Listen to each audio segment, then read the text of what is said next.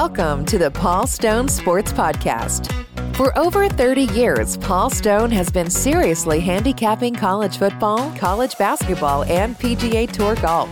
Over the past 5 seasons, spanning almost 600 releases, Paul has hit 55% against the spread in college football, gaining the respect of sports books and bettors throughout the world. He is monitored by highly respected The Sports Monitor of Oklahoma City. Paul has also won 2 major Las Vegas football handicapping contests and finished in the top 4 in 2 others. Each week, Paul will provide exclusive handicapping insights on the podcast.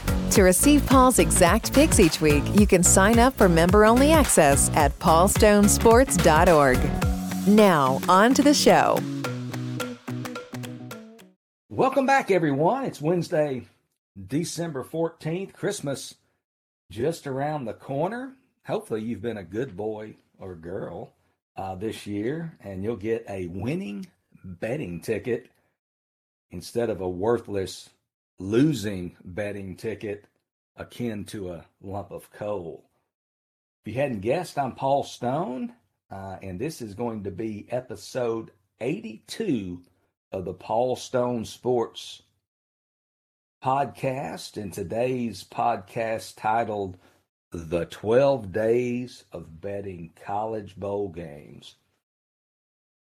And before you rake me over the coals for suggesting the bowl season is just 12 days long, I realize it isn't. But heck, we're trying to come up with catchy titles, even if they're really not that catchy, for the podcast, rather than just simply assign each podcast a multi-digit number, much like a prison inmate or something like that. So I come up with the title. They're pretty silly, pretty corny, but gives me something to think about, I guess.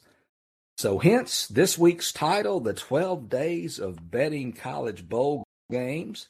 And what I'm going to do during this podcast is give you 12 tips or pointers, quick hitters, relating to how I believe you should approach the unique exercise of betting college football bowls in year 2022. And we all know the bowl season is different today than it was even 3 years ago. Much, much different. But first, I'm going to briefly promote my service, Paul Stone Sports. The last month and a half, guys and girls, has been good, very good for my subscribers to my college football and basketball services. And hopefully you're a member of both clubs. Since the beginning of November, I'm a combined 64-36 against the spread in college football and college basketball, as monitored by the Sports Monitor of Oklahoma City. And that record is entering today, Wednesday, December 14th. Since the 1st of November, my college football releases 23-9 against the spread, while my season-long college basketball record now 41-27 against the spread. That accounts for my overall combined record of 64-36 against the spread since November 1st. In college hoops, entering today, Wednesday, December 14th, I've hit my last 9 releases against the spread. So really have been hot, and particularly in college basketball. So hopefully that will continue.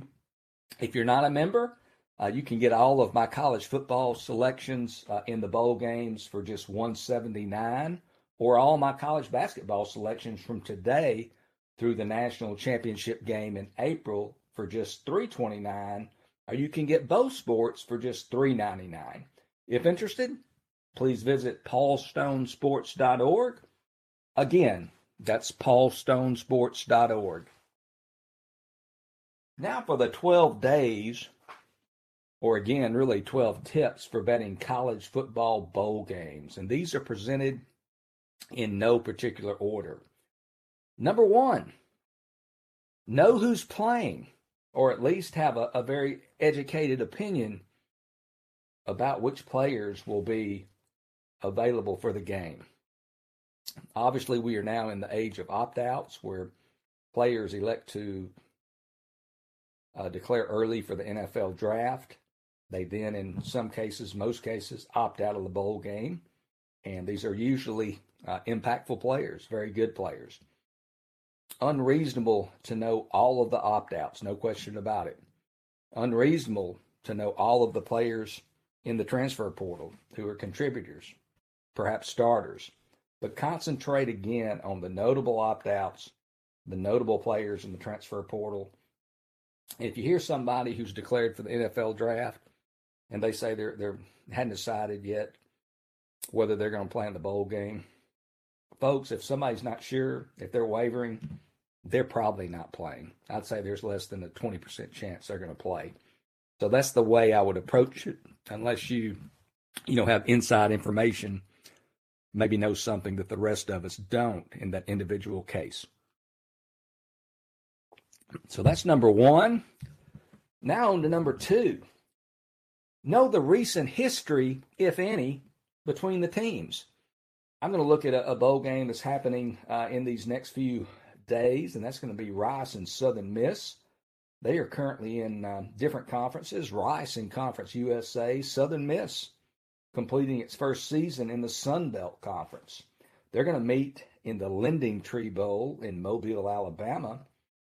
But until this year, the teams were in the same league. They were both in Conference USA, competing annually against one another. In fact, Rice has won the last 2 years. They defeated Southern Miss in both 2021 and 2020 on the gridiron. So many of these Southern Miss players are 0-2 against the Owls. That line sits at Southern Miss -7. And I think Southern Miss, if you want to call it revenge or if you want to call it a little extra motivation, added motivation, however you want to frame it, I think Southern Miss might be inclined to want to put a little bit on the Owls this year. So know the recent history of the teams. 3, take a geography lesson. Know your geography. I'm going to use this same game. Southern Mississippi, located in Hattiesburg, Mississippi, just 95 miles from the site of this bowl game in Mobile, Alabama. So an easy same-day drive for fans of the Golden Eagles. On the other hand, Rice's undergraduate enrollment totals about 4,000. Houston, obviously not all that close to Mobile, Alabama. Southern Miss is going to have a significant edge in the stands and should be excited as well on the field for the game. So know your geography. Know how far the bowl site is from the respective schools participating in that bowl game. Know the teams that are impacted by coaching changes. Number 4. Not only the head coach who has perhaps taken another job, won't be coaching in his former school, but instead has moved on to his new school. Don't only focus on that, but some teams are going to have a lot of assistant coaches who are going to miss the game because they've gone with the head coach or they've taken new jobs or whatever the case might be. Many different elements at work there. But you might have some teams that'll be participating with less than a full deck of coaches, of assistant coaches in the bowl game. This happens every year. And if a team's 2 or 3 assistant coaches short, it might not make the headlines, but man, that matters. So know the teams that are most impacted by coaching changes, which includes potentially coaching shortages. 5, this applies probably to a lot of you, you don't have to bet every bowl game, folks. Just because there's a game and just because the season's end is drawing near doesn't mean you have to bet on the game. Some of you might make a small bet just to have a little skin in the game and have a little more reason for watching, and that's okay. But discipline and selectivity, they are absolute must for those of us who are aspiring to be long-term winning sports bettors. So don't bet a game just because it's on. 6, and you don't need to bet more on a game just because it's the college football playoff.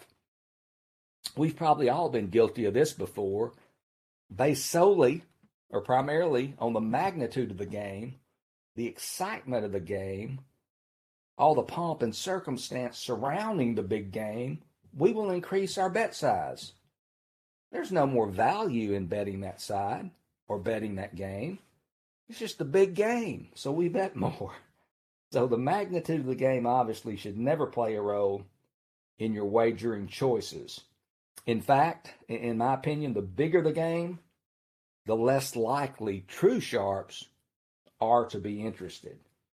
The New Year's Eve matchup, certainly, man, they are marquee. Georgia against Ohio State, Michigan versus TCU. Those games move the needle. I like both of them, but not necessarily from a betting perspective.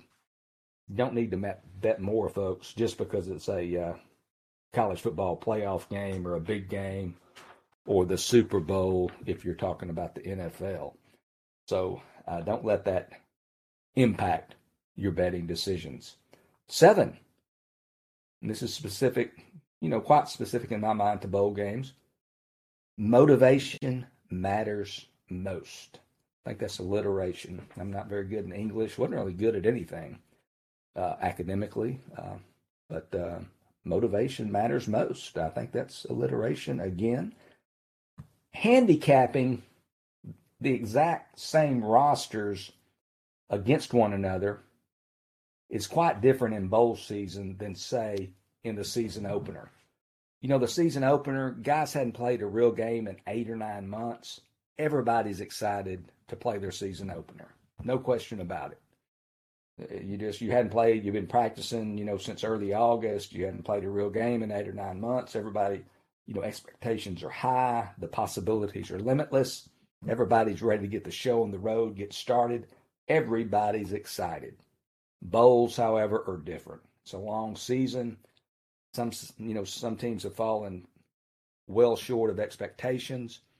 They really don't want to be at this bowl. They might not even want to be at any bowl since they're not in the playoff or a New Year's Six bowl or what have you.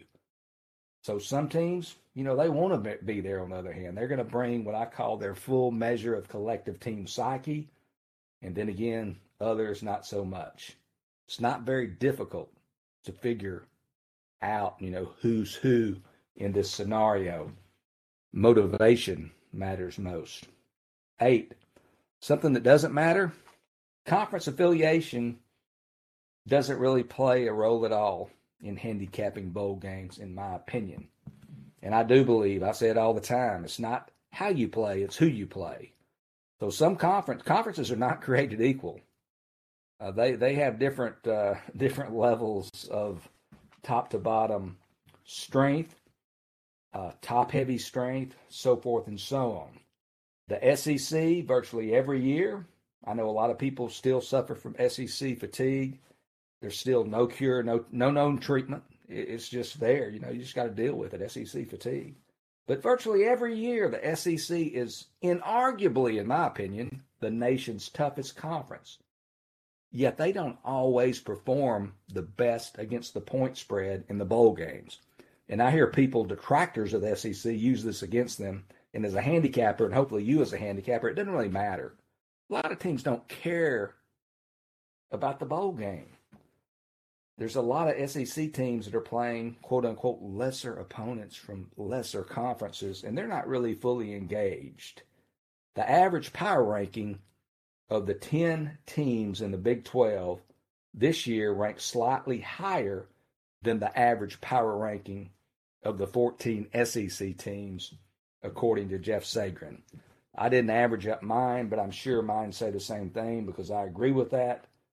The Big 12, the SEC this year in that order are the 2 best power rank leagues in America, but I doubt they'll be much better than 500 against the spread in the bowls. Again, motivation matters most in bowl games, so it is indeed a different handicap. Who wants to be there? So we're going to go to number 9. Don't totally overlook what I call fundamental handicapping data. And what I mean by this is basically statistical data, which I use, pretty significantly, extensively in the regular season. Maybe not as much in college bowl games since I think motivation's the key, but I don't totally overlook it. If one team gave up 275 yards or more rushing against the three best running teams on its schedule, and its opponent, features a strong running game, absolutely take that into consideration. There's a strong likelihood they're going to be able to run the ball against their bowl opponent. So don't totally overlook fundamental handicapping techniques. 10, weather doesn't affect most bowl games. Many bowl games are played in warm or at least moderate climates, and some even indoors. So weather's not a factor in many of these handicaps. But don't get lazy and overlook it. Boston, New York, and Annapolis, which are all sites of bowl games this season, they can certainly be chilly or worse, this time of year. And also 15-mile-an-hour winds and higher, they can pop up almost anywhere. So do your due diligence. Even though weather doesn't affect most bowl games, that doesn't mean it's not a factor, in any of them. So keep an eye on your weather. 11, keep monitoring rosters right up until the kickoff. Many players have already publicly declared for the NFL draft and simultaneously perhaps announced their intentions to skip the bowl game. But there's more to come, folks. Players are obviously not required by the NCAA or their schools or whatever to publicize their plans to the media or even their adoring public. So there's certainly more to come, probably even, right up to game day, maybe right up to kickoff. A reporter will just see that, media member will see that somebody's not suited or they're in street clothes on the sideline or they're not there at all. And that's when it will be found out that they're not playing, that they've opted out or not playing for whatever reason. So continue to be, consistent, be vigilant in your research, keep your eyes and your ears open. Again, don't get lazy, keep monitoring rosters right up until game day. And then number 12, when you're barking with the dogs, when you're putting that collar on, hopefully it's not a spot collar. Somebody could get hurt. But when you've got that collar on and you're barking with the dogs in the bowl games, think about sprinkling a little on the money line. Last year, by my count, 12 underdogs won their bowl game outright. 12 underdogs won outright. A few of those, 3 or 4, they were small dogs getting less than a field goal. But get this, 8 of those 12 underdogs that were straight up winners, they were catching 6.5 points or more.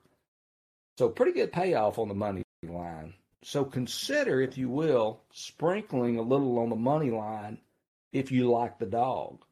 Maybe you'll take your unit and maybe 75% on the point spread, taking the points, 25% on the money line. If you're maybe a little more daring, 50-50, if that's your choice, you be the judge. But in the bowl games, I think more so than not, and I don't think this is too much in debate. I wish I had numbers to back it up. I should, but I think the underdogs and the larger underdogs win outright at a higher rate than during the regular season. So that does it. Those are the 12 days of betting college bowl games. Going to go now to a quick complimentary selection. One of the games this weekend, this is a bowl game between Fresno State of the Mountain West Conference and Washington State of the Pacific 12. I'm not going to go into great detail because I've already been on here for about 19 minutes. You probably need to go to bed or go to the driving range or go to work or do something. So we're going to cut this a little bit, not short, but I'm not going to go into great detail. But Fresno State, early in the year, they lost their quarterback early midseason, Jake Haener, for a few games. In Haener's 6 games since his return, and albeit against mediocre, below-level competition there in the Mountain West, but in the 6 games since Haener's return to competition, the Bulldogs have averaged 37.2 points a game. They've really been rolling offensively. Washington State, on the other hand, They gave up 703 yards in the Apple Cup, again, against an outstanding offense. The Washington Huskies, one of the better offenses in all of college football. But 703 yards is a lot of yards to give up. Fresno's got a good offense, not Washington good, but it's good. And now you got a Washington State team that's going to be without their top tackler, Henley. The transfer from Nevada had 106 total tackles this season, led the team in tackles. Then their two co-starters at middle linebacker have both entered the transfer portal. So Washington State's going to be without three of its top six tacklers in the bowl game, including its top defensive player, Dayon Henley, the transfer again from Nevada. So, again, this game means more to Fresno State. The opportunity for a Mountain West Conference team to beat a member of the Pac-12 is not lost on me. It shouldn't be lost in your handicapping process. I actually got Fresno +2 on Sunday, I think Sunday, December 4th, when the lines started coming out. Fresno now is up to -3, might even be -3.5 at some stores, but you can still get Fresno at -3 if you shop around. I think Fresno's winning this game by more than a field goal over Washington State. Appreciate you listening to me again. Been a lot of fun this year. The year's coming to a close. The holidays are before us, and hopefully if you travel, those travel plans are going to go smoothly. You won't have any long airport waits, missed flights, crowded interstates, those types of things. The time with family and friends is precious, folks. Mike Leach, we lost him earlier this week, the 61-year-old head coach most recently of the Mississippi State Bulldogs. I think it caught us all by surprise. Here today, gone tomorrow. So these times, I know everybody gets, sometimes a little aggravated and don't like to be around certain members of the family or the group or whatever, but cherish the moments. They won't last forever. This life ends the same for all of us. So take the time to enjoy your family, enjoy your loved ones, and hopefully enjoy some college football and hopefully enjoy some winning tickets if you like participating in the game of 11 to get back 10, betting sports, that is. Hopefully you'll have more winners than losers. Have a great holiday season. I'm going to be back with you again next week for episode 83. Until next time, signing off once again, I'm Paul Stone.